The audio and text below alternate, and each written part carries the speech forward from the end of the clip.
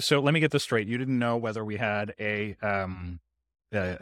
like a guest at all, Andy. This is like a new thing to you. You just show up. You're the talent. That's kind of the idea. Well, Julian, you're kind of Howard, and I'm Robin. That's the way I like to think about it. Who is Robin? Okay, welcome everybody. So this is episode 14. Like, how do we feel about the fact that we've had guests on, all these other things? Like, what? We could have made the show anything. We're still kind of figuring out what it is that we want to make it. But I think there have been 8. No, it can't be. But it feels like half of them have had guests or something like that. Yeah. Like, how do you feel that it's gone? Yeah, Kevin. Yeah, talk to me. What is your perspective? I think it's been great. I think that the guests that are willing to open up more have been really helpful. I see our audience being founders or startup employees, and us really getting to like the insides of like building a startup and sharing that with other people. That's kind of been like the key and why like we should even continue doing content. So like as much as we could be open ourselves, but also getting guests that fit that same profile. So they probably had a company before. I've seen that people who are currently running companies, that company, they're not as willing to share a lot of the details. So that's been interesting. Right. So I think having people that can tell those war stories and don't have to worry about other investors or other employees, like thinking everything's okay or something like that. I think that's kind of been like that nugget. So like the whole second time founders piece, I think it's exactly like nails on what we want to deliver to people. And also what I personally would have loved to listen to myself. I met Andy. The people on the panel here know this, but I met Andy in person for the first time this weekend. And first of all, the room from which he does the show and the view from that room is way better than the view that I have from this room. So I'm looking out on a shitty street with snow everywhere and occasionally like massive snow plows going through it. You are looking at the New York skyline from the 48th floor. Isn't that right, Andy? Big difference. That's correct. And I specifically told you not to tell anyone on the podcast. Oh, shit. Okay. And you said no promises. So I hear you on that one. Yeah. Well, and now it's all known. Joe, so what do you think? Now, to me, I agree with you. Yeah. Julian, I sorry. agree. Yeah. Go ahead. Yeah, it's been fun having the guests. Like, I've been on a couple with the guests, and I've listened to all of them, obviously, with the guests. And it's just a brutal game where I'm building these startups and hearing the stories of other founders.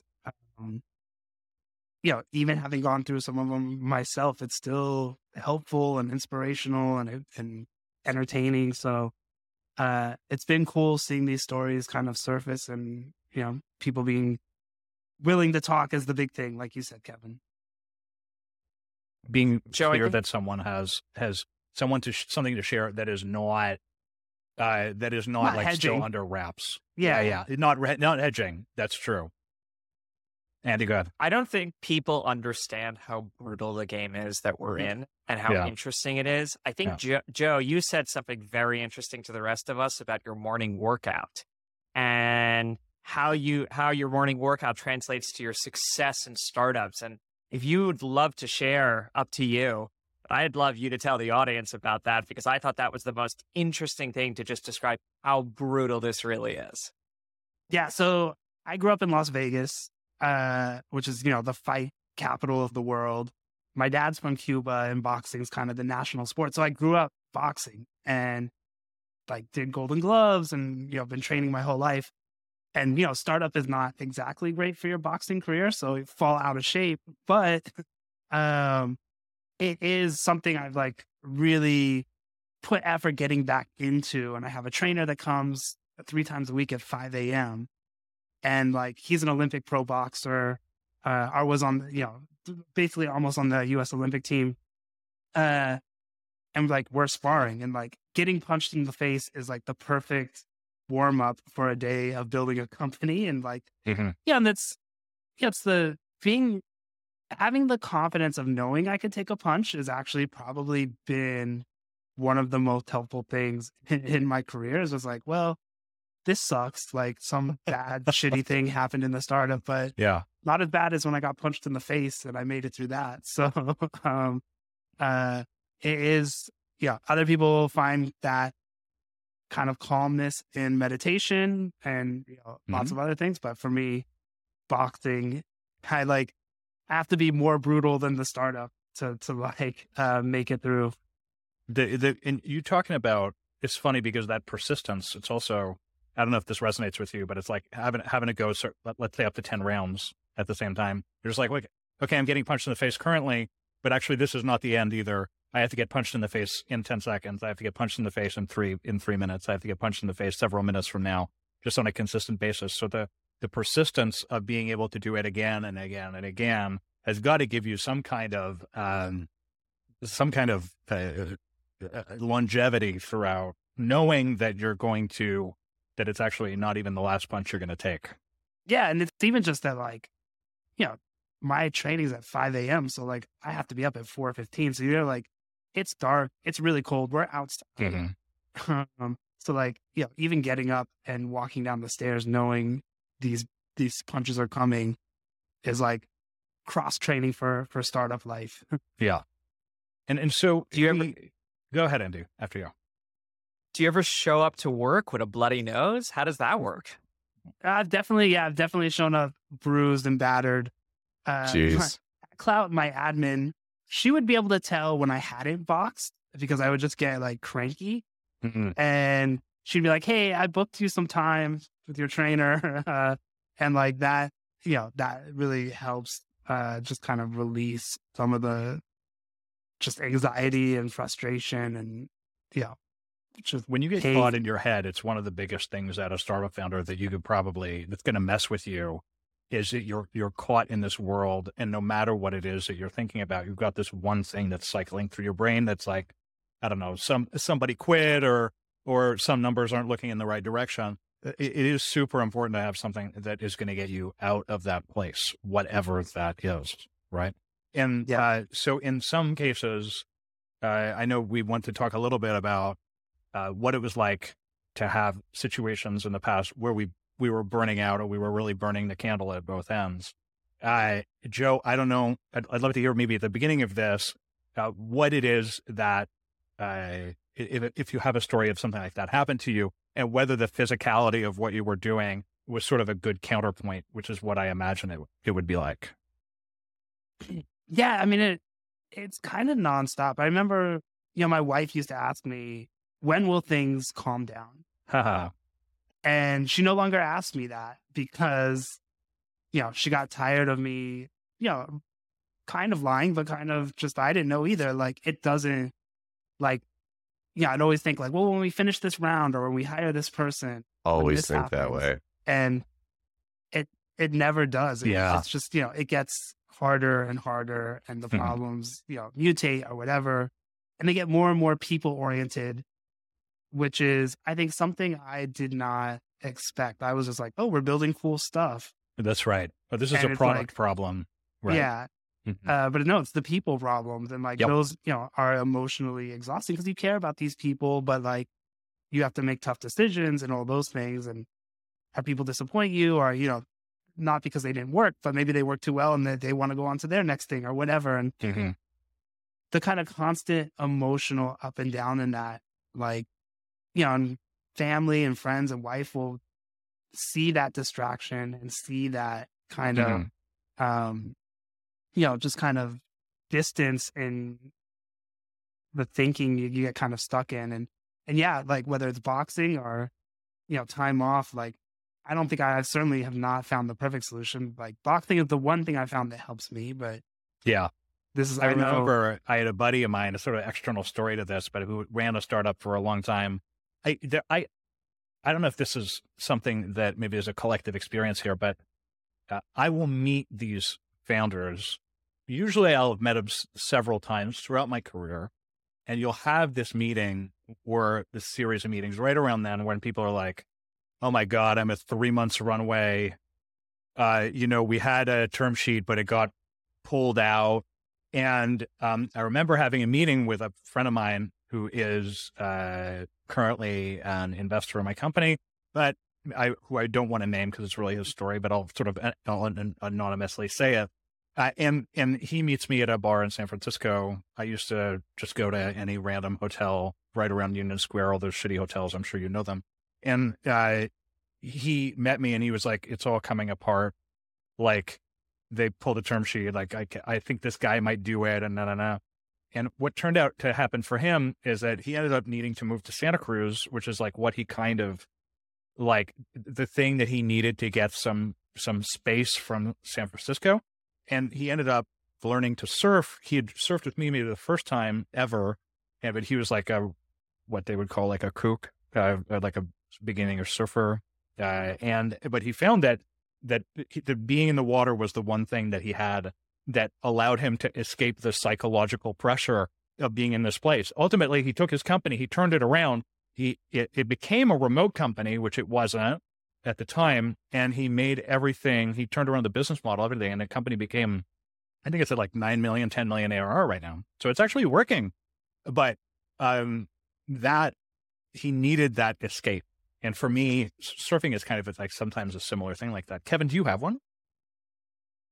Exercise, meditation. Those are the only things that I play hockey. Like when things are going really well, I'll do like drop-in hockey like once a week. But that's the first thing that usually falls off.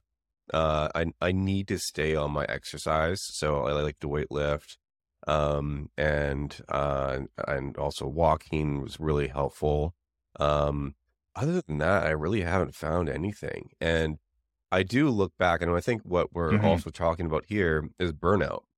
And like, I've been burned out before. Right. And like, I look back and when I don't do those things, that's like an indication of I'm getting burnt out. So like when things are so stressful at work, like I find myself like, I have previously like started sleeping in later. So I normally like now I try to wake up at 5. Right.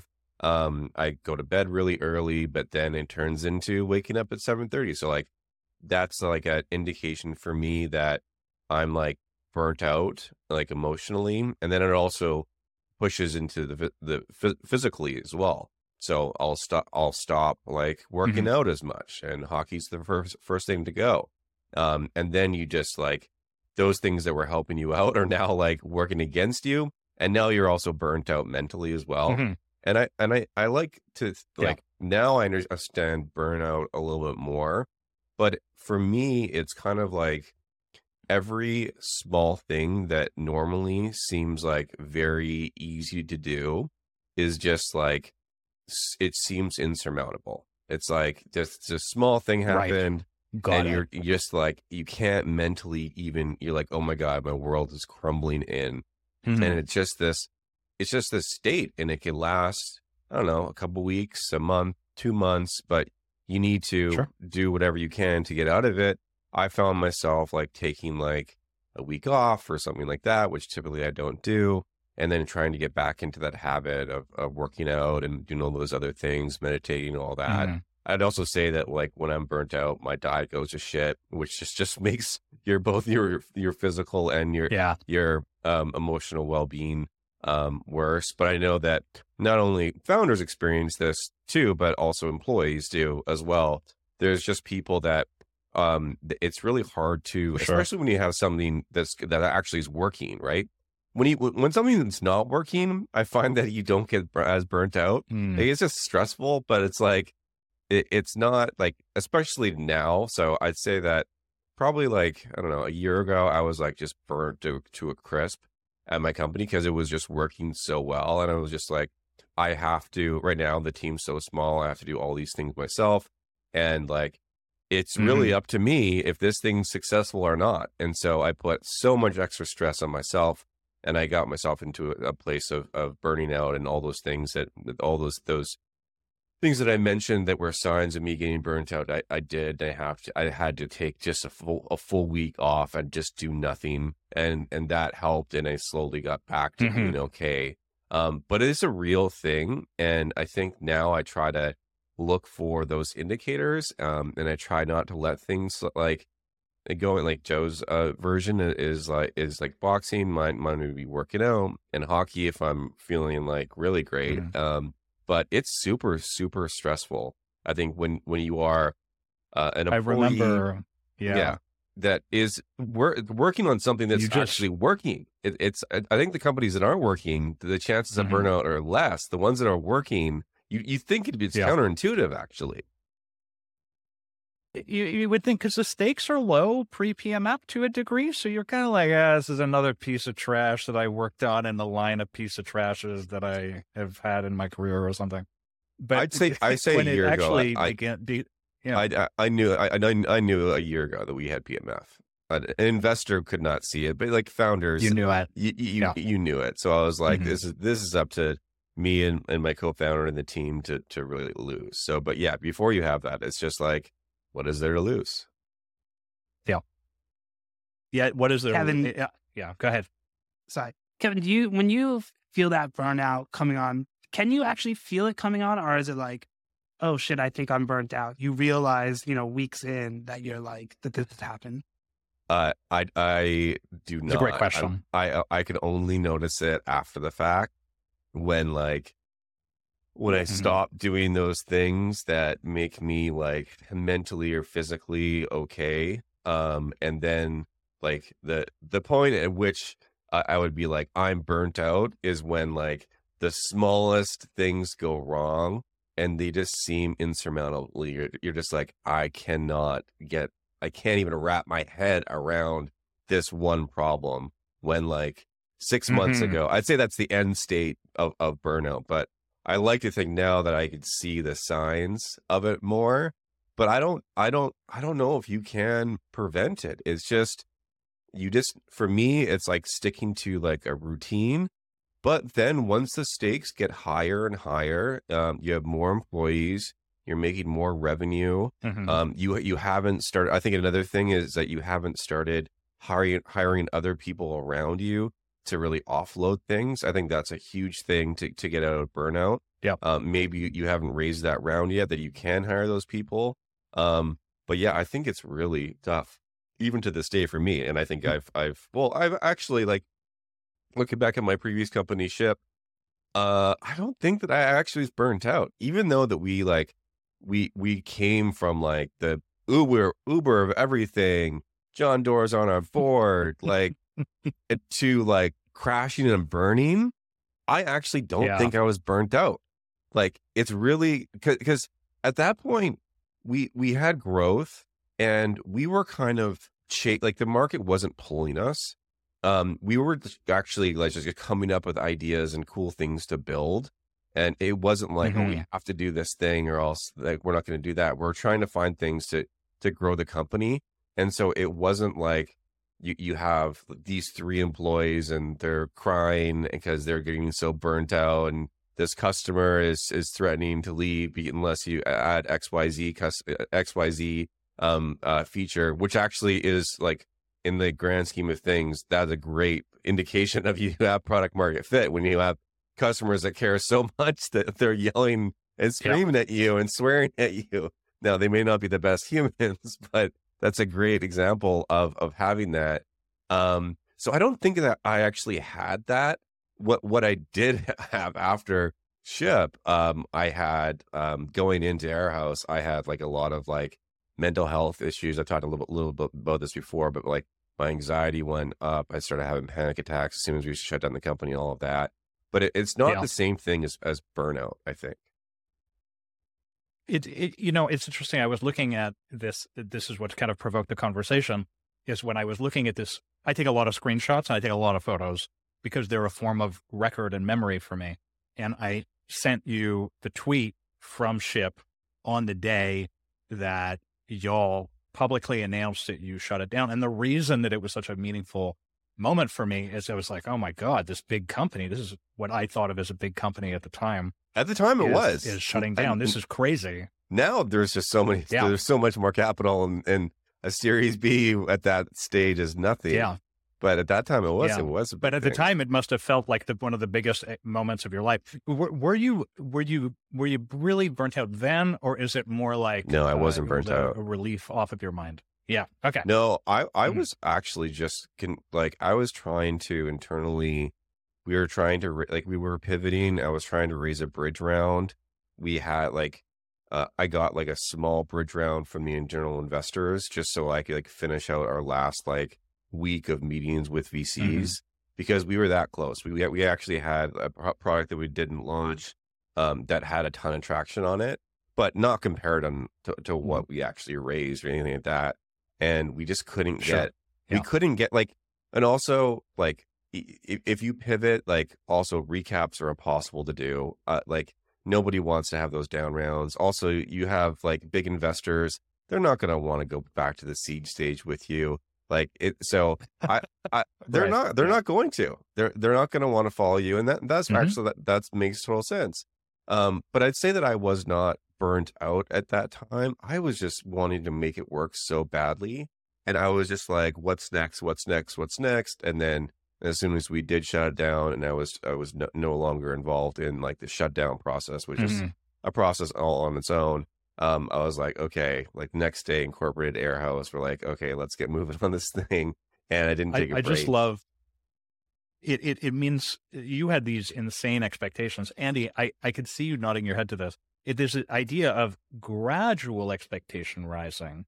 But for you, Kevin, it was kind of the opposite, bam, super high expectations. And it was basically zero ability to ever live up to that. Andy, what are you thinking right now? Just thinking about how it's so incredible how Kevin was able to go from shutting down Shyp to almost the next day incorporating Airhouse and starting a new company. It's crazy. I couldn't do that. And I took to be 6 clear, I months off shouldn't have done that. I should not have done that. Don't do that. Don't be like Kevin, but accept the successful parts. Go ahead, Andy. I would need 2 solid years of just chilling. I think I took 7-8 months in between Nanit and iterating on Vowel. And I even think I should have taken more there. And when people typically ask me about this, what am I going to do next? I was take a year or 2 and just kind of chill out, get a normal job, do something that's easier, because this is a mentally taxing industry that we're in. I did a study I looked up some things, and I saw that Jack Dorsey, it took 18 months from Twitter to Square. I saw 18 months that's from Steve Jobs from Apple to Next in the 80s. And so in my mind, 18 months was the right number. I don't know why. And I started being it's got to be 18 months. That's the appropriate amount of time between companies. I think if you wait too long, you probably get too cushy.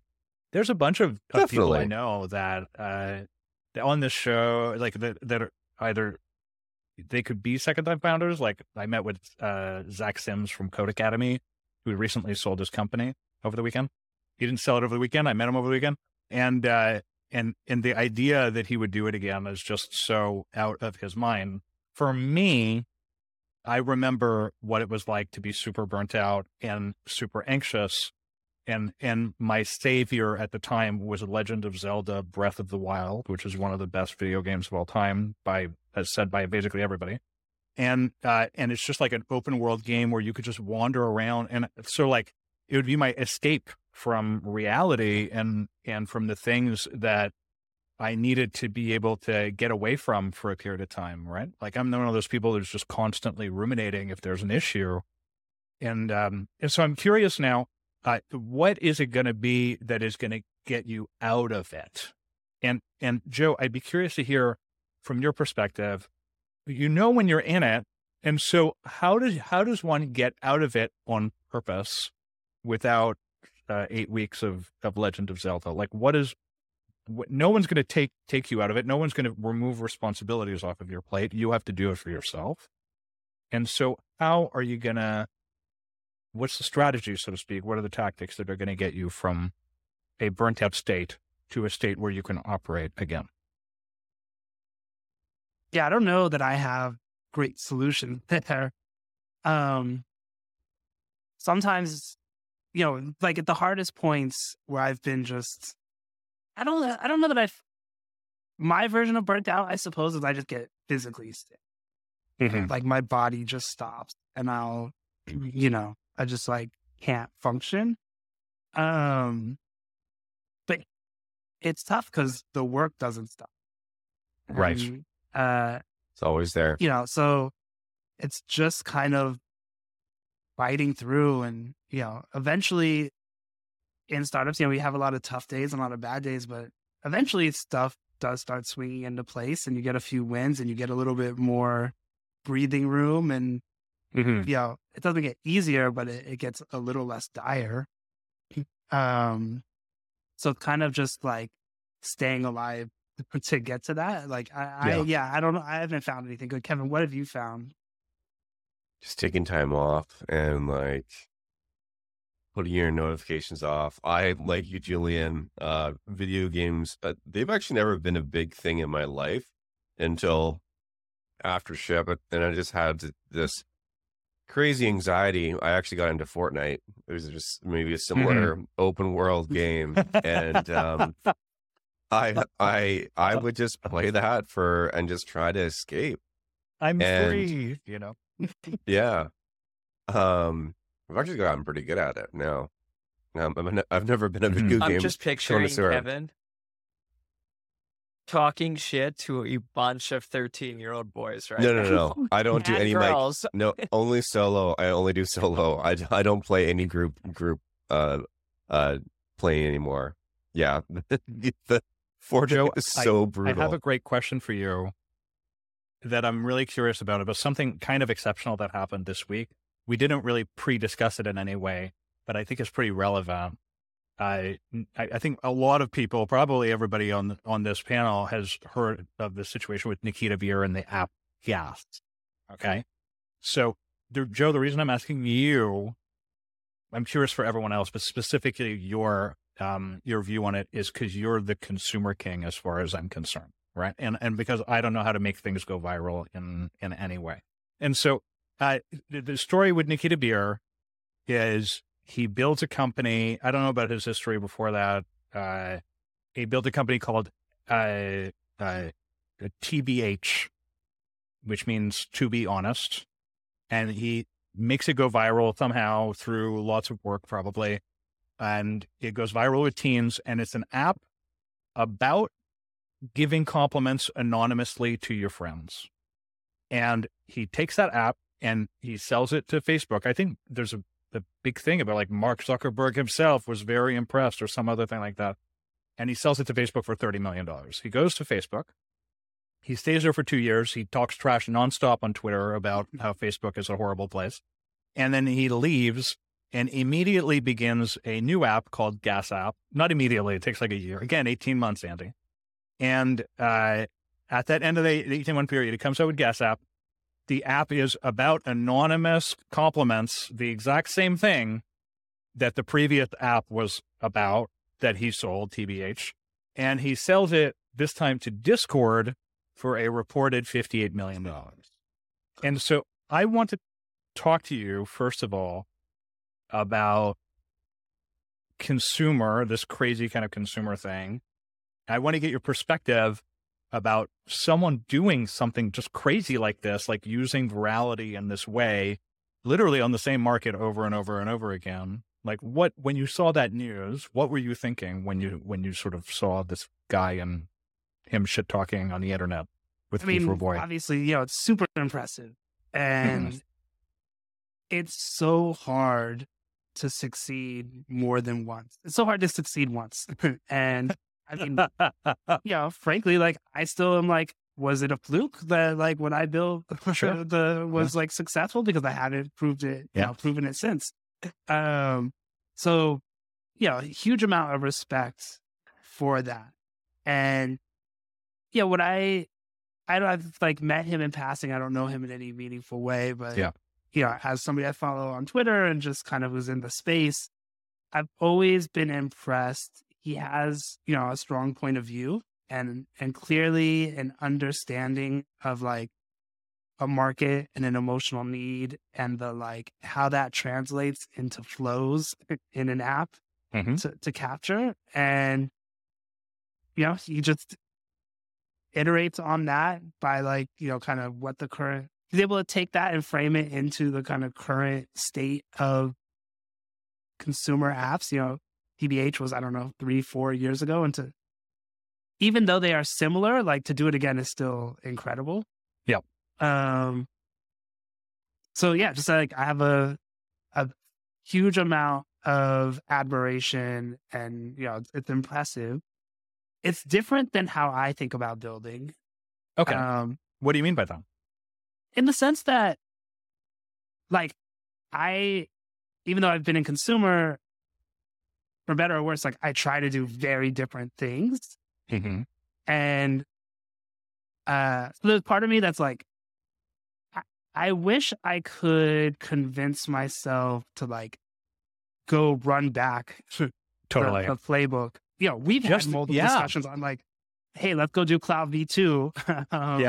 And not to say that just because you've done it before, like you could do it again, it would be easy, like, because it's not. But I want to like push myself to try completely different spaces and context and users and problems. So it's just not how I think about building, but I admire it, and I often wish I could emulate it more. His company was literally, I mean, it's an app. I don't know what you can call it a company. It was identical, literally identical. Like, Andy, would you ever start another baby monitor company? Would this ever happen? You're on mute. I was literally thinking the exact same thing and smiling and thinking there is no way I'm starting another Nanit. I feel the same. So I think it's just, are you going to start another breather? I mean, no. Whoa. Are you going to start another breather? I would never. Yeah. So that's the thing. I look at the space. I'm talking about burnout, bringing it back to the kind of that conversation. I'm burnt out on the space, which is really like, I still love design the way that I always loved design. And I love the idea of beautiful spaces. And I love the experience. We went to a couple of hotels in New York for drinks or for dinner to stay this weekend. And I still am just enamored with physical space. And it means a great deal to me, but never again would I try to create that experience, even though the economic opportunity is still present, which it obviously is with Gas App, because it's not the teenagers from 2015 that are the teenagers today by definition, right? And so, Kevin, I mean, you're going after the same space. It's like, Joe, go ahead. You had a thing. I was going to call the same thing. Kevin, I'm really interested because like it's a continuation of what he was doing before and how he's stayed interested in that. Yeah, for me, I think so. It's the same reason that I moved to the Bay Area from Canada. I think that like once you've been in this startup game for so long, you truly realize your chance of success is just so small. And so I look to increase my odds in any way I possibly can. So like moving to San Francisco from Canada, like obviously that increased my odds. Met a lot of fantastic people, was able to raise venture a lot easier, all those things, was able to build, I would argue, a better team there, especially in the time that I did it. And also staying in the same sector, when we did have something that was working at the tail end of Shyp, it was just like, I've been in this industry now that, and I'd still argue logistics is like untouched by technology. You don't have a lot of people that are really interested in it. It's not like social. It's not like fintech. It's not like a lot of these other industries that just naturally draw people to it. So I just thought like, I don't know this customer pain is there, and there's not going to be a lot of people that are going to have my background that's in engineering technology. Also my background building physical like infrastructure in like, we had at Shyp, we had warehouses and couriers and all that. That is not at all what Airhouse is, by the way. We're a pure tech company. But I think that I would just come at it with a very unusual set of skills and experience that would increase my chances of success, because and it's a little different because once you're in like let's call it Silicon Valley, and that's not an actual like the place. Let's just call it as like a term. Once you get into like these circles, you start seeing some success, and it kind of makes it seem like it's a little easier. But then you also you start talking to so many other people that have failed, and it's there's a lot more of those people, and so I just look at high profile people that fail. Super high profile. Like there's so many of these companies that are written to be the next whatever, and they just like go down into nothing. And so I just looked at it to be like to de-risk myself. And what drives me, like it's not like being in the logistics space is like that is where my heart's at. It's for me, it's building really great products that make a difference for customers or businesses' lives. That's what really drives me. And so I just thought that I had a very unusual set of circumstances that kind of led me, and I wanted to continue the journey in the space. Kevin, you are one of 3 people here that, and I think all of us, even though we're like interested in a new space or a different space or something, all of us have improved our unit economics from our first company, except for you, Joe, because you had 90% margin on your thing. And then you stupidly went to, I'm joking around with, no, it was stupid. Yeah. But then you stupidly went in the other direction to 20% unit economics or whatever you had. Whereas the rest of us, in the case of Kevin, was in negative unit economics. I started in negative unit economics, ended up at 30. Andy, you had physical goods to move around. Once you get to 80% margins, you never go back, I think. Is that the general view? I would hope so. I agree with that. I mean, someone asked me if I'd ever... people ask me if I would ever do hardware ever again, and I every time I unequivocally say no. I think it'd be super interesting to work at Apple and do hardware one day and like spend up for a couple of years there. That sounds so terrible. With all the resources. That sounds so terrible. But I just want to put my product. So I just want to know what it would be like. I just want to know what it would be like to design a product where you do not have the laws of startups. So you want to customize the chip, we'll build a custom chip. You want to customize the ID, we'll build the moldings. You need this from a specific supplier and it's sold out, we'll get it for you. I think it would be wild. I'm not going to do it. Andy, what is it like to build a piece of hardware from scratch? Seriously, like actually walk us through it in a surface level way, like right now. What do you have to do? Sure. So let's say it like this. I want to build hardware from scratch. You got to go raise a bunch of money, minimum $10 million. Minimum if you're really, really, really scrappy. That's first and foremost. Second, what does it look like? So you're going to do industrial design on the outside of the box. So what does it look like? The inside of the box, how does it function? What is it supposed to do? Then you do a process where you start building boards. So if anyone's ever cracked open any electronics, this is the green stuff in there. Except for Apple, where it's no longer green. And you got to lay out your boards in an EVT phase, then a DVT phase, design validation, and then a PVT phase. And this takes like 16 months all in. And finally, by the end, you know if it'll actually work. And then you can go market it and sell it. And in 2014, you were able to do this with like pre-sales. So if everyone remembers Kickstarter, you could sit there and say, I'll bring this to you in 2 years and I promise. And I'm sure we've all bought stuff on Kickstarter that never showed. And the reality is it's so unbelievably hard. What's it like to build an app, Julia? How many weeks did it take? I'm thinking about Joe. I'm sort of imagining you and I looking at each other, Joe. And being like, I feel like I'm a fucking idiot right now. Like, I don't know anything that he's saying or what the fuck he's talking about. It just makes me feel like the stupidest CEO or founder ever that has no really deep understanding of any specific thing. Somehow I've made my weird autistic thing work for me or whatever. But I have no skill. Like, I don't feel like I have that skill set that you have, but I guess it goes to show that you could have any type of combination of skill sets and find a way to make it work if you see that market opportunity or something like that. I'm a big believer you can learn anything on the internet. You can learn anything from books, and you can pretty much learn anything. I mean, look, Elon learned rocket science in 2 years? So if he can learn rocket science, I bet you can learn how to do hardware if you put your mind towards it. I would, for anyone out there listening, do not learn how to do hardware. It's not worth it. No, that is not the right answer. If you have a very unique take on hardware that you think that you can build it better than anybody else, the thing about hardware, it's hard, but it's also, if it is consumer electronics, all of this, it could be very defensible. Maybe you have some hardware that you have some community inside it or something like, I don't know. I'm not going to give you a hardware idea because I don't have it. Our customers are building hardware all the time, and they have some fucking good businesses.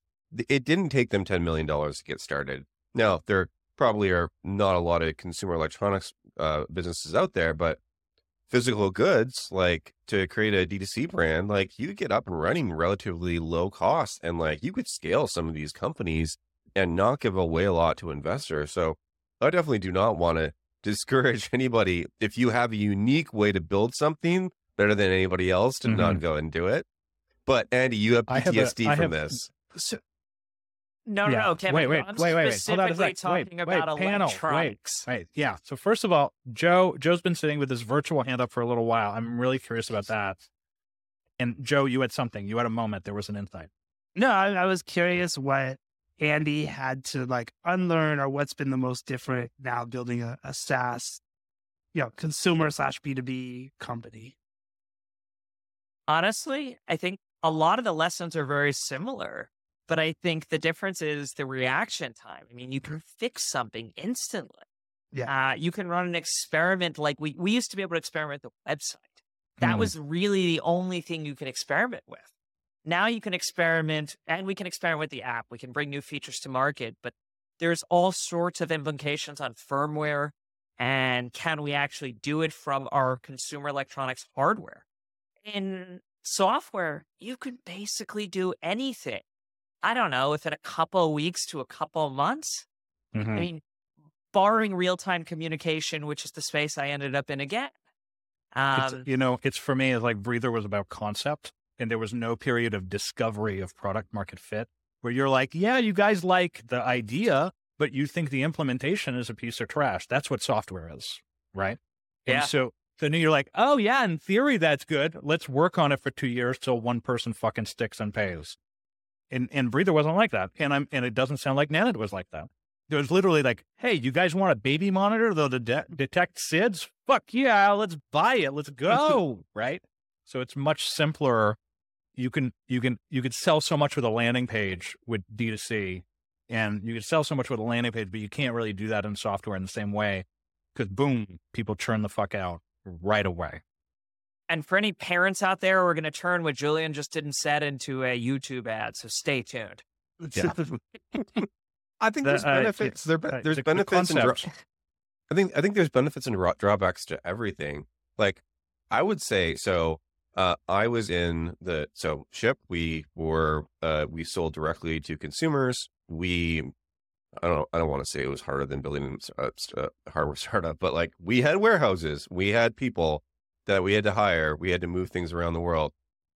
And now going into what is Airhouse, it's a two-sided marketplace. That takes like 3 years to build up liquidity. That's super hard, and it's very frustrating. Yeah. So I think that also we sell to B2B, and actually that's probably the easier side of things. Consumers really hard to just figure out what the hell they want. So I think for everything has its own level of difficulty. Like marketplace liquidity, like it's going to take you 3 to 4 years. It just will. I don't know how you compare that to consumer electronics.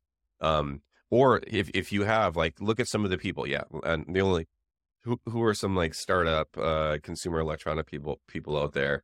I think of, only people from Apple. So that's probably a bad example of why you want to potentially try to work there.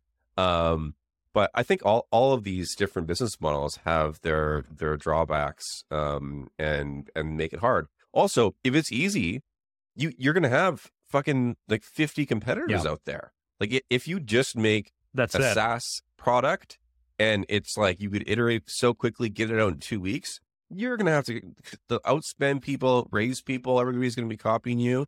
So there's no moat. So I think that there's trade-offs to everything that we all do. Kevin, I really believe that era that you and I kind of grew up in, that on-demand era that was post-Uber, was a bunch of people with, I mean, I don't know if I want to include you or I in that list exactly, but like, where we're just like a bunch of fucking idiots going like coffee, but on demand, and being like laundry, but on demand. Yeah. And then finding a way to bring the unit economics above zero. Right? That's what it was. But you don't really need to be that kind of a fucking genius to do it. And I think you have to be very naive. It's interesting because you have to be very naive, but that's what was incredible about it at that time is everyone was like, oh my God, if this is possible, what else is possible? And there were a few places where it was, and it was worth worth all the experiments to try it out. What I'm interested in now, though, is everyone seems to have gone in the direction of try really hard for a while to hit a thing with zero revenue and zero product market fit, to hit a thing that might have a shot at 80% margins and gigantic scale, right? It's like, let's do the work instead of let's do the work after the raise. No, I see. And try to get the unit economics while the thing is fucking scaling and the costs are scaling. This is a little inside baseball, but still, like, instead of that, it's like work really hard while there's no cost in order to hit a thing that has 80% margin and gigantic scale. So it's actually like, I feel that we've all pivoted in our method totally to a thing that stays smaller for longer. Does that resonate? Yeah. I think in theory, I think there's very few businesses out there in reality that have viral growth plus network effects. And that's really what you're breaking this all down to. I think the beauty of hardware is revenue scales very quickly because the average selling price is pretty high, especially in consumer electronics. And I want to be very clear here, Kevin, when I talk about hardware, I mean things with electronics in it, not consumer products. Mattress. Not mattresses, not candles, not kitchenware, not anything else. It's just things where you have to actually lay custom boards. That's a very difficult task. And so it was great though, when you're selling something for $300 and you could just power on Instagram ads behind it. I mean, that was kind of the DTC gold rush of 2015 to 2020 until everyone in DTC realized that you can't just sell a product at lower margins than everyone else that's inferior. And you actually have to sell a great product. Yeah. And I mean, if anyone remembers back in the day, As Seen on TV, or the Proactive commercials, I mean, consumer was a game of how do I scale it? How do I take how do I raise very little bit of capital? And then eventually, how do I go raise private equity? And somehow along the way, it became, and consumer being physical goods, let me go raise venture capital. Let me take lower margins and then hope to God I'll get there at scale. And it's been very interesting to watch that trend play out. I'm really fascinated because this idea that, the reason Breather started B2C, and then obviously the success, the fact that it even survived at all is because it ultimately, it's like was driven by businesses who want a lot of space on quote unquote on demand with zero liabilities. And Nanit really, you were able to get that price point as a result of basically parent fear. And parents will pay you're saying no. Okay, go on. Yeah. It's not fear. We never, and to this day, if you go to our website, we do not market fear. Okay, so then tell me. You market love, you market a product experience. And how did we get the price point? I mean, we've been, the CEO there has been religious on focusing on supply chain and cost structure. And the goal is to, at every time you scale a hardware business at a different revenue base, you actually get cost down and you're actually able to get your margins up. And it's a very interesting industry, but we do not sell fear and we never have. But why do people buy it though? That would be for Joe and myself. the people who have kids, I would say there's definitely a point of fear to having a baby monitor to make sure they're still breathing and all of that. You may not market that, and that's obviously that may smart. Be inherently in the category. Yes. That's an inherent in the product category. But we don't market that, and we never have. And I think that's a losing proposition. That would be it's interesting because terrible marketing campaign. The marketing stuff is interesting because it really, Kevin, we don't really see your marketing, right? And at practice, you may, like, if you're not in the category of a solopreneur or something, you've never really seen our marketing. And so it's interesting thinking about that. Like Shyp marketed itself, quote unquote, Breather kind of vaguely marketed itself, sort of. Now we're just so targeted on marketing that nobody sees and only our consumer sees.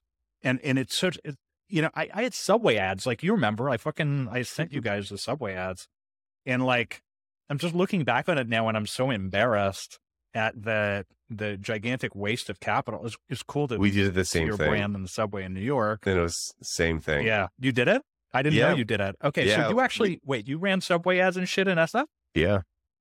Yep. Tell me about it. In New York. Okay. We were in New York as well. Yeah. We did full on Subway ads, and it was, I think, the biggest waste of capital that we did. It was such a mistake. Right. Coolest thing, biggest waste of capital. Yeah, exactly. Getting all the pictures from your friends. Stoked the ego of both Julian and Kevin in 2016. Yeah, 2018. We did billboards for Joymode. You did? Wait, Klout did billboards? No, I wish. That'd be fun. We did for Joymode billboards around LA. It was just a remnant buy. It was like not that expensive, but it was like, couldn't tie it to anything, didn't do it again. So that is one of the biggest wastes of capital, I think, that we all kind of vaguely agree on, even though we feel really cool about it. And then what would be number two? Actually, I'll start with something that is the inverse, that I'll gladly pay more money for today than I would not pay for last time. Last time, I refused to use recruiters, and I thought they were a gigantic waste. And in this business, I will pay a recruiter for literally anything at any time. And so that's the inverse for me. And so for y'all, what do you feel was a waste, your number two waste after Subway ads? You're raising your hand, Andy. So I think it's very interesting you say that, because I couldn't agree with you more about paying recruiters. That it's almost a superpower. It just broadens the talent pool you can look at. Yes. But at the same time, I don't understand why everyone's always advised every startup founder to not use recruiters. Yeah. And that's the common wisdom in technology, in startup land. But yet I view it as the exact same way you view it. So I'd love to hear Joe and Kevin's take on it. I would love to hear him. I would love to hear it. Go ahead. Shout out to Rivera and Diversa, our recruiting sponsors. I use artisanal personally. I mean, so specifically on the recruiters, especially when you start hiring execs, I feel like there's no way around it. Like to get access to the top people, you're going to have to pay. And mostly I've been happy with the service I've got, and the advice and kind of counsel of the top recruiters can be, really helpful. So yeah, that's a check. I'm never excited about writing, but I don't hesitate to write. And I think so. The related, thing that's like worth spending money on, I think paying people as close to market rate as possible. So is like, it's expensive, and it like means often that we hire less people, but hiring more senior people and paying them, closer to market rate than like startup rate. Yeah, I agree with that. Is something I believe in. Kevin? Yeah, I'd say the same thing. I think this go around, I actually, I'm just trying to think of like, I'm really glad we kept the team small. Like we were a marketplace, and we just need to let that grow. And it took like 3 years. And so we didn't do a lot of hiring until we did find that fit. We had liquidity in the marketplace. So I'm actually relatively happy on where we spent. And it has been around, we probably did underspend on engineering. And that's just because it's hard to know when exactly we were going to get enough liquidity in the marketplace. And then all of a sudden it hits, and then you have your team, and it's like, do you take time off to hire more people? But it's like, no, we don't, like, a marketplace takes a long time to get going. So you don't have quite enough revenue just to justify raising more money to hire other people. And so then you hire some CX people, and some ops people to kind of mask some of the problems that you have. I don't think that we could have actually done it any differently again. I think that we could have maybe been a bit better on ad spend. We're in a pretty competitive space. There's like, we're in it's called the 3PL space. So there's like 25,000 of these 3PLs in the US alone, and they all compete on the same, like, Google AdWords. I think early days we got some of our earliest customers from that stuff, but I think we probably, like, that wasn't a differentiated piece of, like, customer acquisition. I think what we did start doing is start telling, like, what is our differentiation. I did a bunch of content. We do a lot of writing, all of that, but that's taken a long time to get going. And so maybe push that up a little bit more. But I think, yeah, now what I want to spend more time on is product engineering. Like, I still have foregone hiring, like, a product leader. So it's myself and our director of engineering that are doing everything. So we're a little light there, but it's really tough. I wouldn't say that we made any big mistakes this time, but before Shyp, it was the fancy office, the everyday lunches. It was the super senior execs from XYZ company that didn't do shit at all to make anything better. And if anything, they slowed the company down. Because that approved the subway ads. No, that was actually, they designed them. They didn't approve them. No, that was earlier on. That was earlier on with some of our early team members. So they were just trying to do things. We were just trying to grow. But, like, you should not be hiring super senior leaders until you have true product market fit. You're busting at the fucking seams. You know exactly what you're going to do and execute on. We hired those type of people way too early, and they are very risk averse. So if you're trying to grow something that you don't have product market fit on, I think that was a big mistake, and also a very costly mistake. They get paid extremely, extremely well. So I haven't made any of those same mistakes this time.